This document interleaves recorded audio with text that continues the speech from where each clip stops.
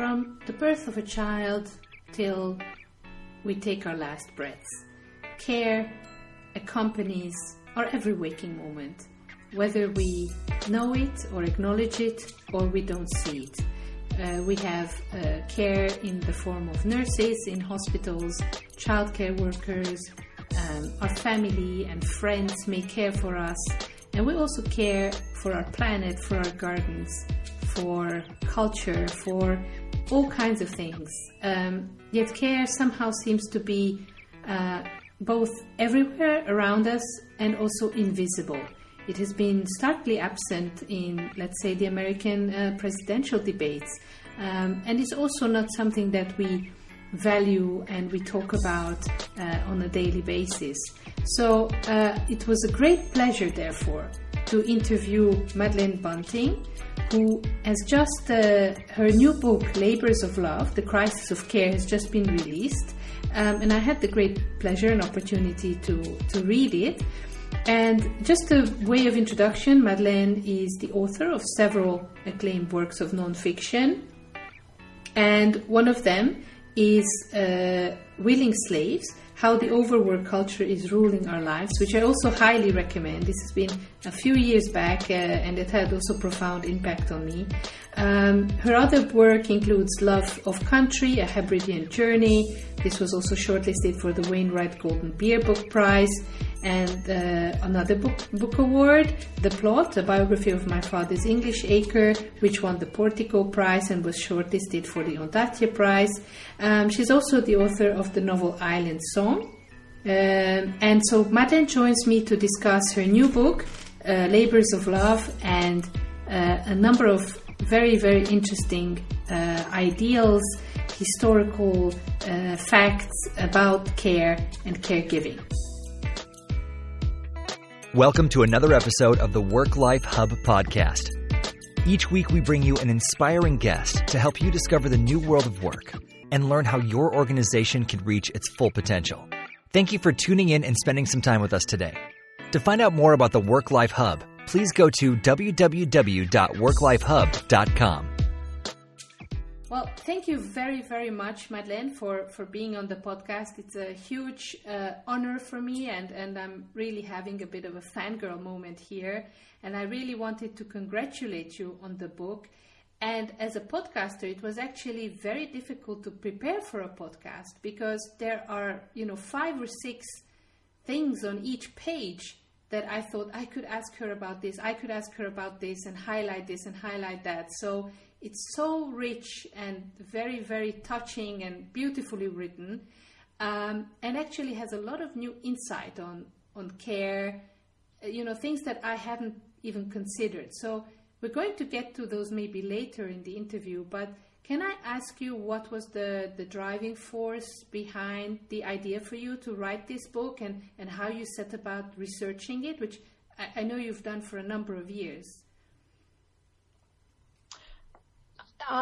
It's funny how that's a question that, of course, since the book was published a month ago, I've been asked several times, and there's sort of various answers I've used. But I think I'm getting a clearer sense, actually. So I'm going to give you an even more honest answer, if you like.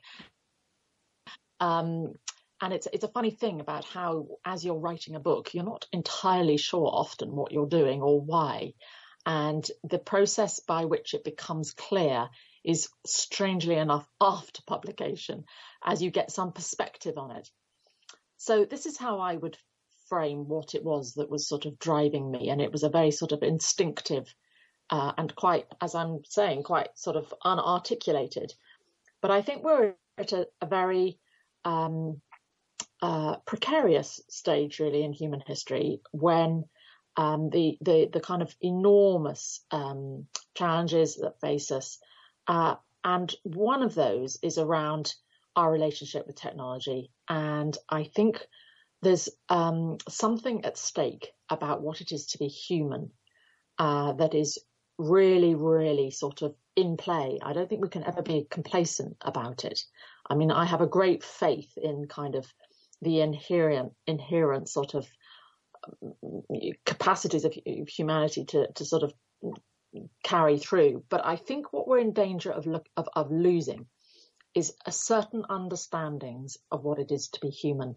That as computer technology and artificial intelligence becomes bigger and bigger in our lives, as it's doing in a way that we are often quite blind to, it's already determining many, many aspects of our interactions and our lives. I think there's a danger that we lose various aspects of human character and behaviour. And there's a bit where I talk about George Orwell and 1984. And to me, that was really, that was something I landed on very early. The point in 1984, which is, of course, kind of brilliantly prescient and has been endlessly kind of used as a way to kind of think about the future. But the bit that's always struck me, because I am so interested in words and I'm a writer, is Orwell's use of this idea of newspeak. And in the story, for those of you who perhaps don't remember all the details, newspeak is this literally new language that the authoritarian regime are making. And what that requires is a constant process of removing certain words and creating and inventing new words. And what they're trying to do is strip out various understandings of what it is to be human. And when you no longer have the words to describe those human capabilities or human experiences, you no longer actually can even imagine them. So it's about the relationship between language and experience and how we need words to describe things. And the danger is that when we lose those words, we can no longer imagine them. And I think to bring it right back to care, I start, my book is punctuated by this examination of words. And I think the word care is being sort of emptied of meaning. It's used in so many adverts, and it has been so much become part of our consumer culture that airlines will take care of us, or stain dye will take care of our clothes. That we're losing something of this incredibly profound experience in care. We're losing an understanding of that care becomes something very banal. Take care, we say, instead of saying goodbye. So it becomes kind of meaningless, the term. So part of what I'm trying to do is kind of wrench our focus back to saying that care is not just about this sort of tedious chore or this sense of duty or this burden, but it can actually be a profoundly transformational relationship. And to remind us of the possibilities of that, because so often care is seen as a problem. Care is seen as, oh my God, the care crisis, the burden of our demographic aging populations. And to illustrate another way in which this word is getting corrupted, there was a fascinating question from a very distinguished broadcaster who said to me, well, care is just a service, you just have to provide certain aspects like, healthcare. I just want them to, stick the needle in the right place type of thing. Mm-hmm. And what I could see, and I challenged her immediately about it, I said, she said, I just expect that kind of, competence and skill. And she had turned care into a consumer experience. Yes. And it had completely been commodified in her mind. And when I challenged her about this, she got very, very defensive. And then she said, no, well, but we'll cut all that. So that's why I think care is sort of under siege, if you like, from several different directions. A consumer culture in which, people say, I just want what I want, when I want it, now. And that kind of convenience and immediacy, that's how one writer just talks about our desire for speed. I want to be able to, buy something off the internet and have it on my front doorstep a few hours later. Well, care is clearly never going to ever be part of that obsession with convenience and speed. So it's about a very, very different set of priorities, which our culture is not good at encouraging or even talking about, such as patience, for example. But that I think is the kind of driving force behind the book, is to remind people about actually what is deeply buried in them. And I think care is an innate human quality, and we need to care. and we end up caring for, many things. It could be relationships, or it could be pets, or it could be gardens, but that deep drive to nurture and nourish the well-being of another living creature is absolutely hardwired into us, but it can be obscured, and we can forget that deep source of well-being that is generated by offering care.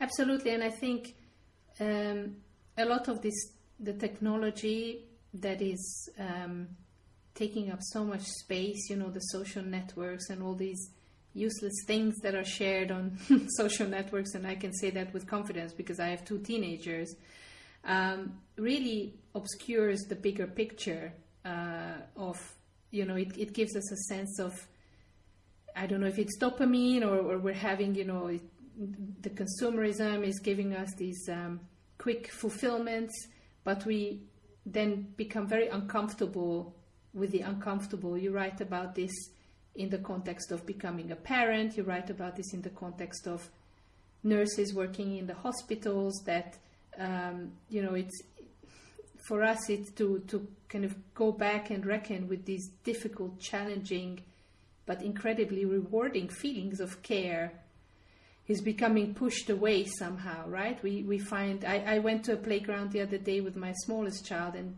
all the parents there were also on their phones. So it gives us this escape route from maybe the burdensome aspect or the tedious or repetitive aspects of care. Yeah. So yeah. Sorry, go on.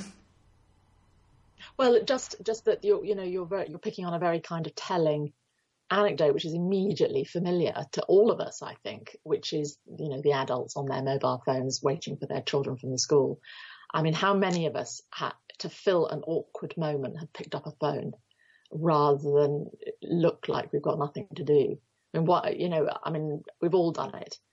And I picked up a lot on the work of Sherry Turkle in my book towards the end, where she talks about how children, and I think it's very significant. You've got teenage children. I think there's deep anxiety in many, many parents of teenagers, because we know the social media is particularly problematic for them in all kinds of ways. It's a very, very particular part of their development when they're very sensitive to peer opinion and peer pressure, as they try to kind of forge their own identity, and they are pulling away from their parents.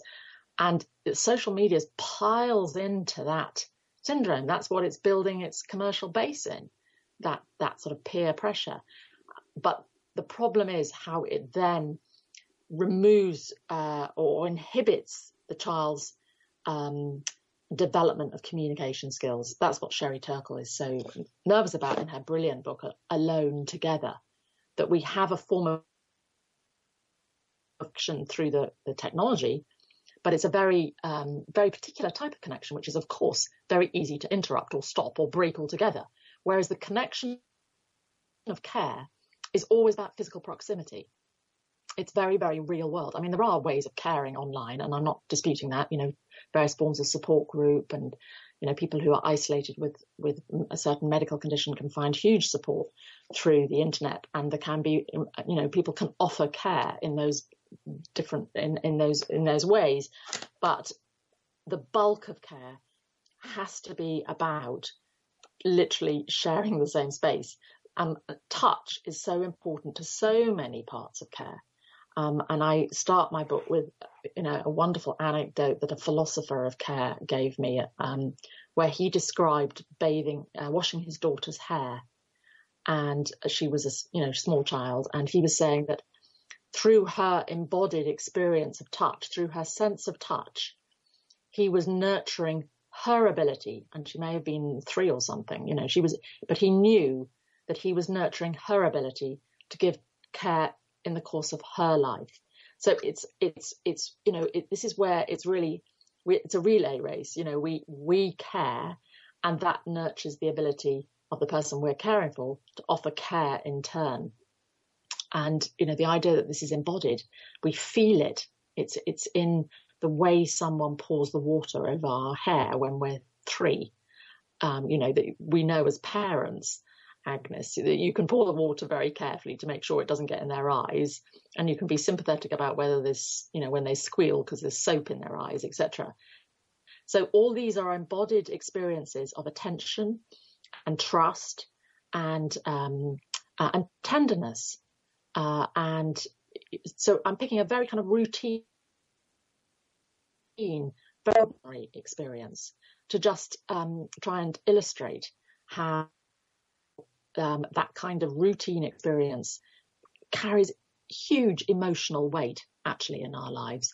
The real emotional significance, it lies in these little details, not in the great sort of moments of sort of I love you. I don't think that is really the point where we feel loved. Where we feel loved is in presence and touch and attention. I was talking once to a friend a long time ago, and he was remembering with great affection his mother who'd died. And I can't remember why, but he said he has had this incredibly powerful memory of playing as a child at her feet while she was ironing.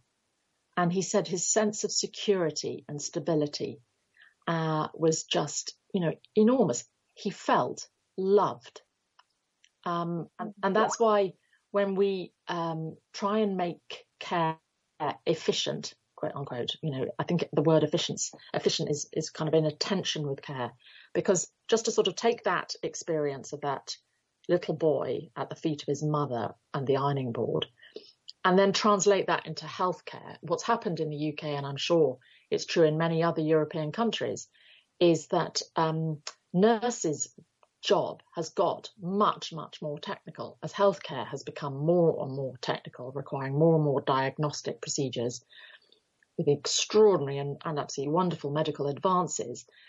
But it means that the nurse, what nurses said to me is they spend a huge amount of their time in front of a screen at the nurse's desk, tapping away on the computer, trying to find out what tests have been done, what tests needs to be done, where are the results, when they're going to be back.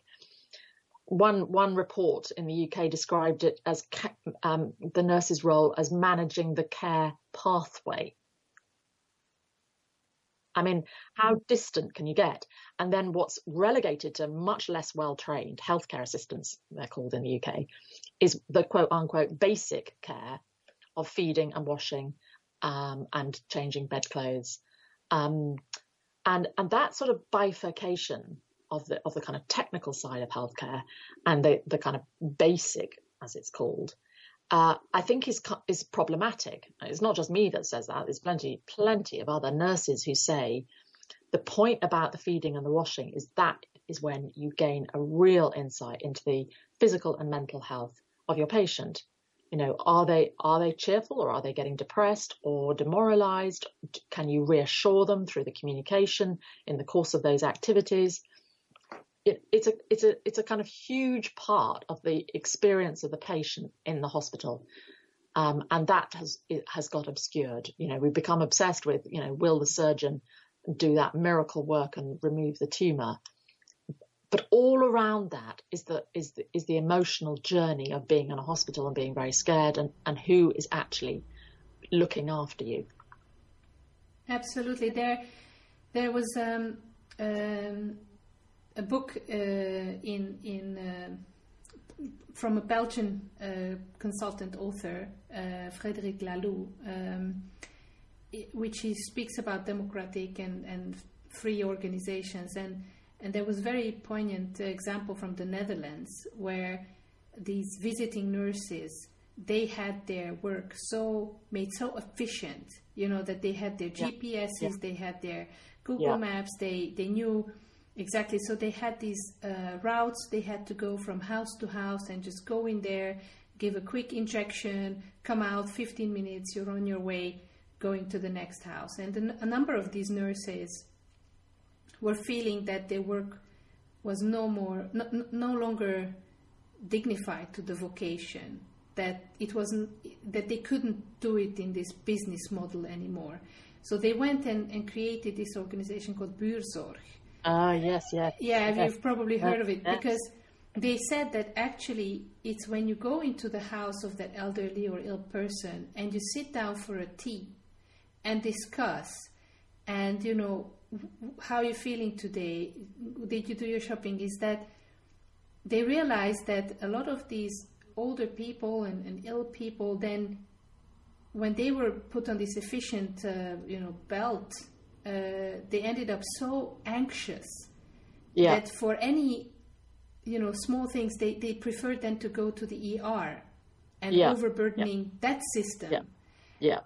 Whereas Buurtzorg said, okay, who is around you? Who is a neighbor? Who could, come and spend time with you? So they really took care of the human aspect, that human experience, and not so much the medical, transactional, which you totally described this in that chapter on nursing, that, when somebody is anxious and somebody else to come and to sit down and listen to them, talk about their anxieties or fears, and just a touch on the hand can reassure somebody.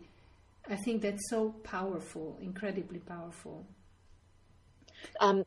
Absolutely. And on the radio, when I was launching my book a month ago, there was a UK project that was a bit like the Buurtzorg project you mentioned, where they'd managed to reduce admission to what the UK calls A&E. You said it's called ER. Same thing. Emergency hospital admission by 20% through a project which mobilised volunteers in a sort of befriending scheme, and with the involvement of the doctors and nurses. So it was a sort of joining up the kind of healthcare with volunteers. Fascinating project, because what it reminds us of is that our mental and physical health are so interrelated, and if we just treat the physical side, then we're going to come unstuck, and we're going to have healthcare systems that are completely overloaded. I think Buurtzorg is an absolutely fascinating model, and I just it's been known about in the UK for quite a while, and I'm just disappointed that there hasn't been more take up, more kind of UK programs that have been modelled on that basis, because it's very, very inspiring. Absolutely. And one more thing I wanted to ask you is this contradiction, and you already alluded to it, that care is basically all around us in our everyday little acts or gestures or touches or phone calls or words or even the larger ones. However, it is still somehow invisible. One of the people you interview in the book, she likens it to the dark matter, which is around us, 80% of the universe, yet invisible. And I was also struck because I was reading your book during the presidential elections in the US, the last stages, and I was struck how much childcare, paid family leave, all of this was absent from the political discourse. And it's also, never really on the forefront for this. So what is your take on this contradiction that is around us, that is still somehow invisible, that we try not to think about it, but wondering? Yes, so sort of big question there. Yes. Sorry about that. But a good question. There's that great joke where two fish are swimming in the sea, and one fish says to the other, "Where's the water?" Have you ever heard that joke? There's a kind of way in which the joke is quite kind of suitable for this subject, because it's all around us. We utterly rely on it, and we're not nearly aware enough of it. I think this has deep historical roots, and that's really the argument of the book, and that's what I try and trace over sort of centuries. The feminist economist Nancy Folbra, whom I quote, just has a wonderfully succinct way of summing it up, which is that patriarchy was built to ensure the supply of free care. That it's not an accident that care it has been, been an essential part of the woman's role, that enormous processes of socialization bore down on women to provide care. And I'm not just talking about having children, which some people would say, it's biological, etc. Of course not. Women were expected to look after the elderly. They were expected to look after sick relatives. Their role was very explicitly to meet the care needs of all those around them, all of them. And of course meet the care needs of men. So, providing food, washing their clothes, etc., etc. So I think one of the ways in which this had to be that it kind of, first of all, the entire Western intellectual tradition, largely written and by men, completely ignored this sphere of experience, because they had they'd been grown up, they'd been sort of socialized themselves to a sense of entitlement, that this was natural, quote unquote, this is normal. So care does not appear as a major subject in philosophy, economics, political theories, nor indeed even literature. I mean, that was one of the other things that I was curious about, is that, someone like Jane Austen, who's such a wonderful, wonderful novelist, and yet, and she was not married, right? So unmarried women were particularly expected to provide care. That's, they were totally free and available, and therefore they could be assigned to any elderly relative as a companion or whatever. And Jane Austen would therefore have had plenty, I mean, we know from her biography, she had plenty of experience of offering care, providing care. And yet at no point in her novels does she ever refer to it or talk about it. There's this curious kind of absence. What she talks about is marriage and romance and how people do and don't find husbands, but she doesn't talk about what actually happens after they've found their husbands and how their lives become dominated by care. So it's one of those strange subjects which people either didn't think was interesting. I mean, what would Jane Austen say if you asked her why she hadn't written about it? Is it because it's not interesting, or because men want to maintain a status quo, do not want it challenged or questioned? So the invisibility of care has been written into our culture in a very, very kind of embedded way. And I think what happened in the 60s and 70s as sort of waves of feminism began to question this, and I loved the work of Miele Uke-Landesman, an American artist who basically moved into a gallery in the late 60s and said, okay, my artwork is my domestic life. And she started mopping the floors and doing the washing up and so forth in the art gallery. And for the last 50 years, she's been again and again kind of challenging what is care, and arguing that care is a work of art, that care is, a deeply creative, imaginative act which sustains human well-being.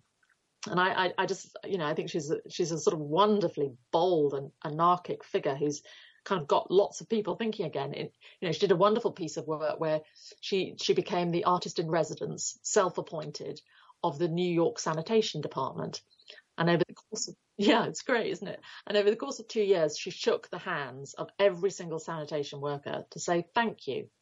Well, I mean, she's absolutely right, isn't she? And, in COVID times, we've been doing the equivalent. We've been saying thank you to all the key workers whose work essentially keeps us fed, keeps our, streets clean, etc., keeps the buses running.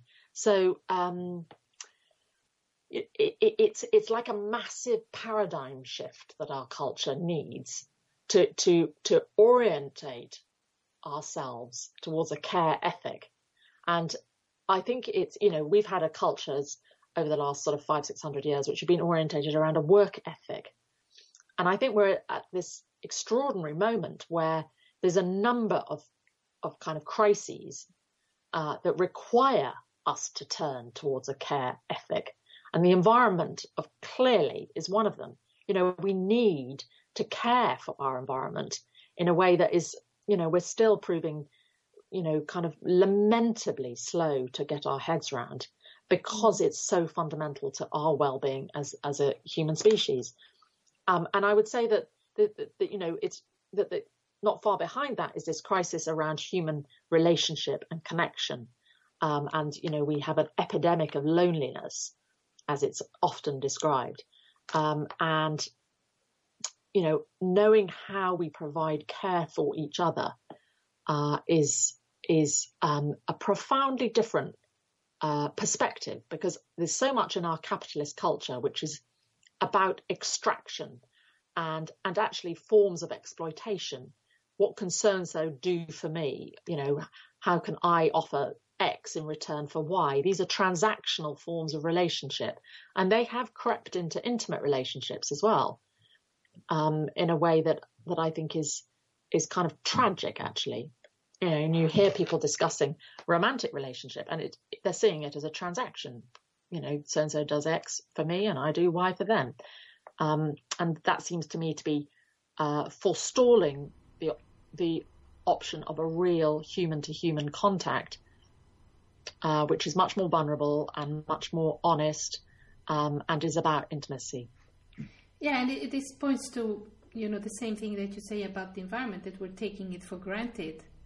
So we're not even thinking about that I would like, if I'm having a fever, I would like someone to put their cool hand on my forehead, or, it's not that. I want to go on luscious trips or whatever. And it's the same with the planet and taking childcare workers for granted, not thinking about the risk they're taking now, for example, or teachers, or because we think that there's an endless supply of it, and that's right, and it's there, and it's always there, and we don't really need to invest just the way we invest in stakeholder relationships, let's say, or shareholder relationships. Yeah.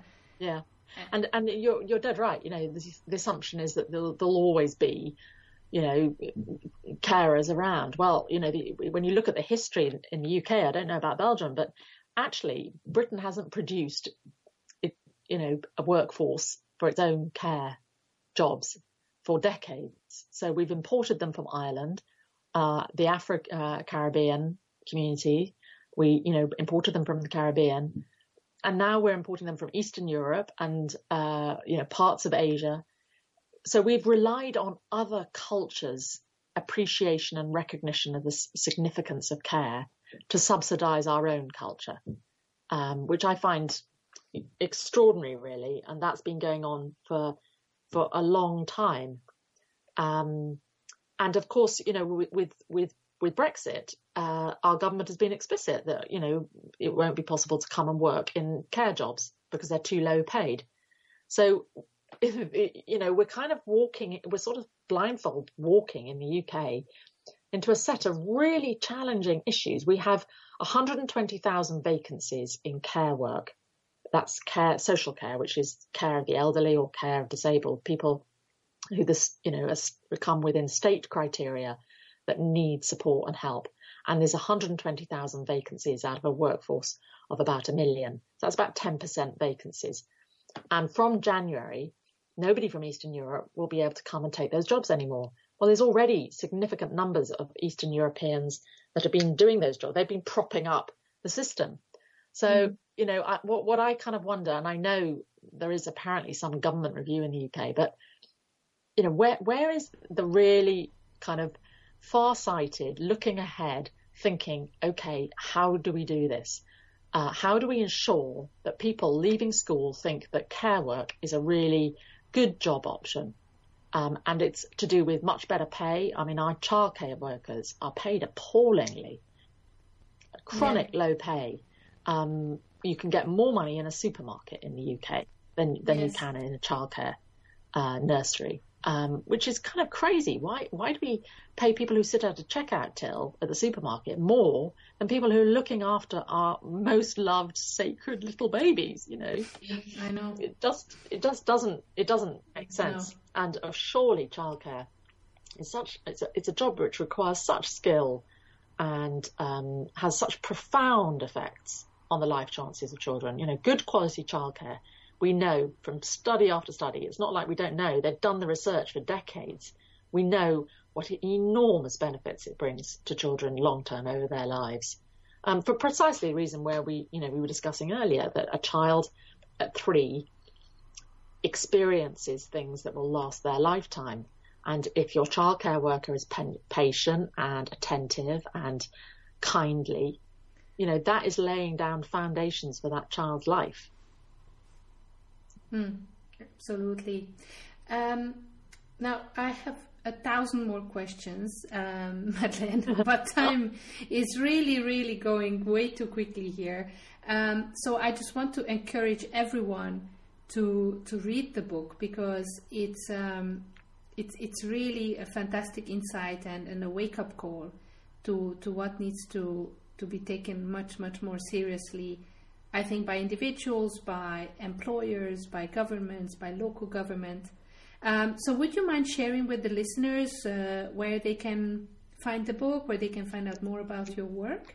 Yes, so I have a website, www.madelinebunting.com, and you can see all my past works there, and my books that are coming up, about to be published. There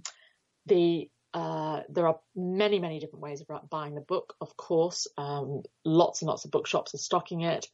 Waterstones in the UK, and of course Amazon, although it would be great if you found an alternative to Amazon, but it is on sale on Amazon. Thank you very much. Another final question, looking ahead, if you could think maybe one or two things that need to change, or one or two actions that either government or businesses or individuals can take that you find are the most pressing ones, where you thought during the book, writing or researching, that this has to happen now, we need to do this. What is your take on the next step that needs to happen? Okay, well, if I go into total fantasy land, right? Yes. I would say that there needs to be a really big signal from the top, that this reorientation towards a care ethic from the top of our society right down to the bottom. And I would want a government to put forward a manifesto in which they put care right at the heart of what our society is about. And COVID has made that so clear. It would have many, many dimensions to it, one of which would be a better pay deal, a new deal for people working in care, so that they are getting paid properly, they have proper terms and conditions around sick pay and around holidays. We know we can't afford, in COVID times, we can't afford people not to have the possibility of sick pay. So it's time for a new deal for care workers. But I would really want a government to have the vision to be able to link up different areas. It's not just about low pay. It's not just about nursing education and how nurses work. It's right across the board. So I would want all school leavers to spend 2 months in some voluntary activity, which is about care. And they can choose what kind of care, whether it's gardening or cleaning graffiti or a care home.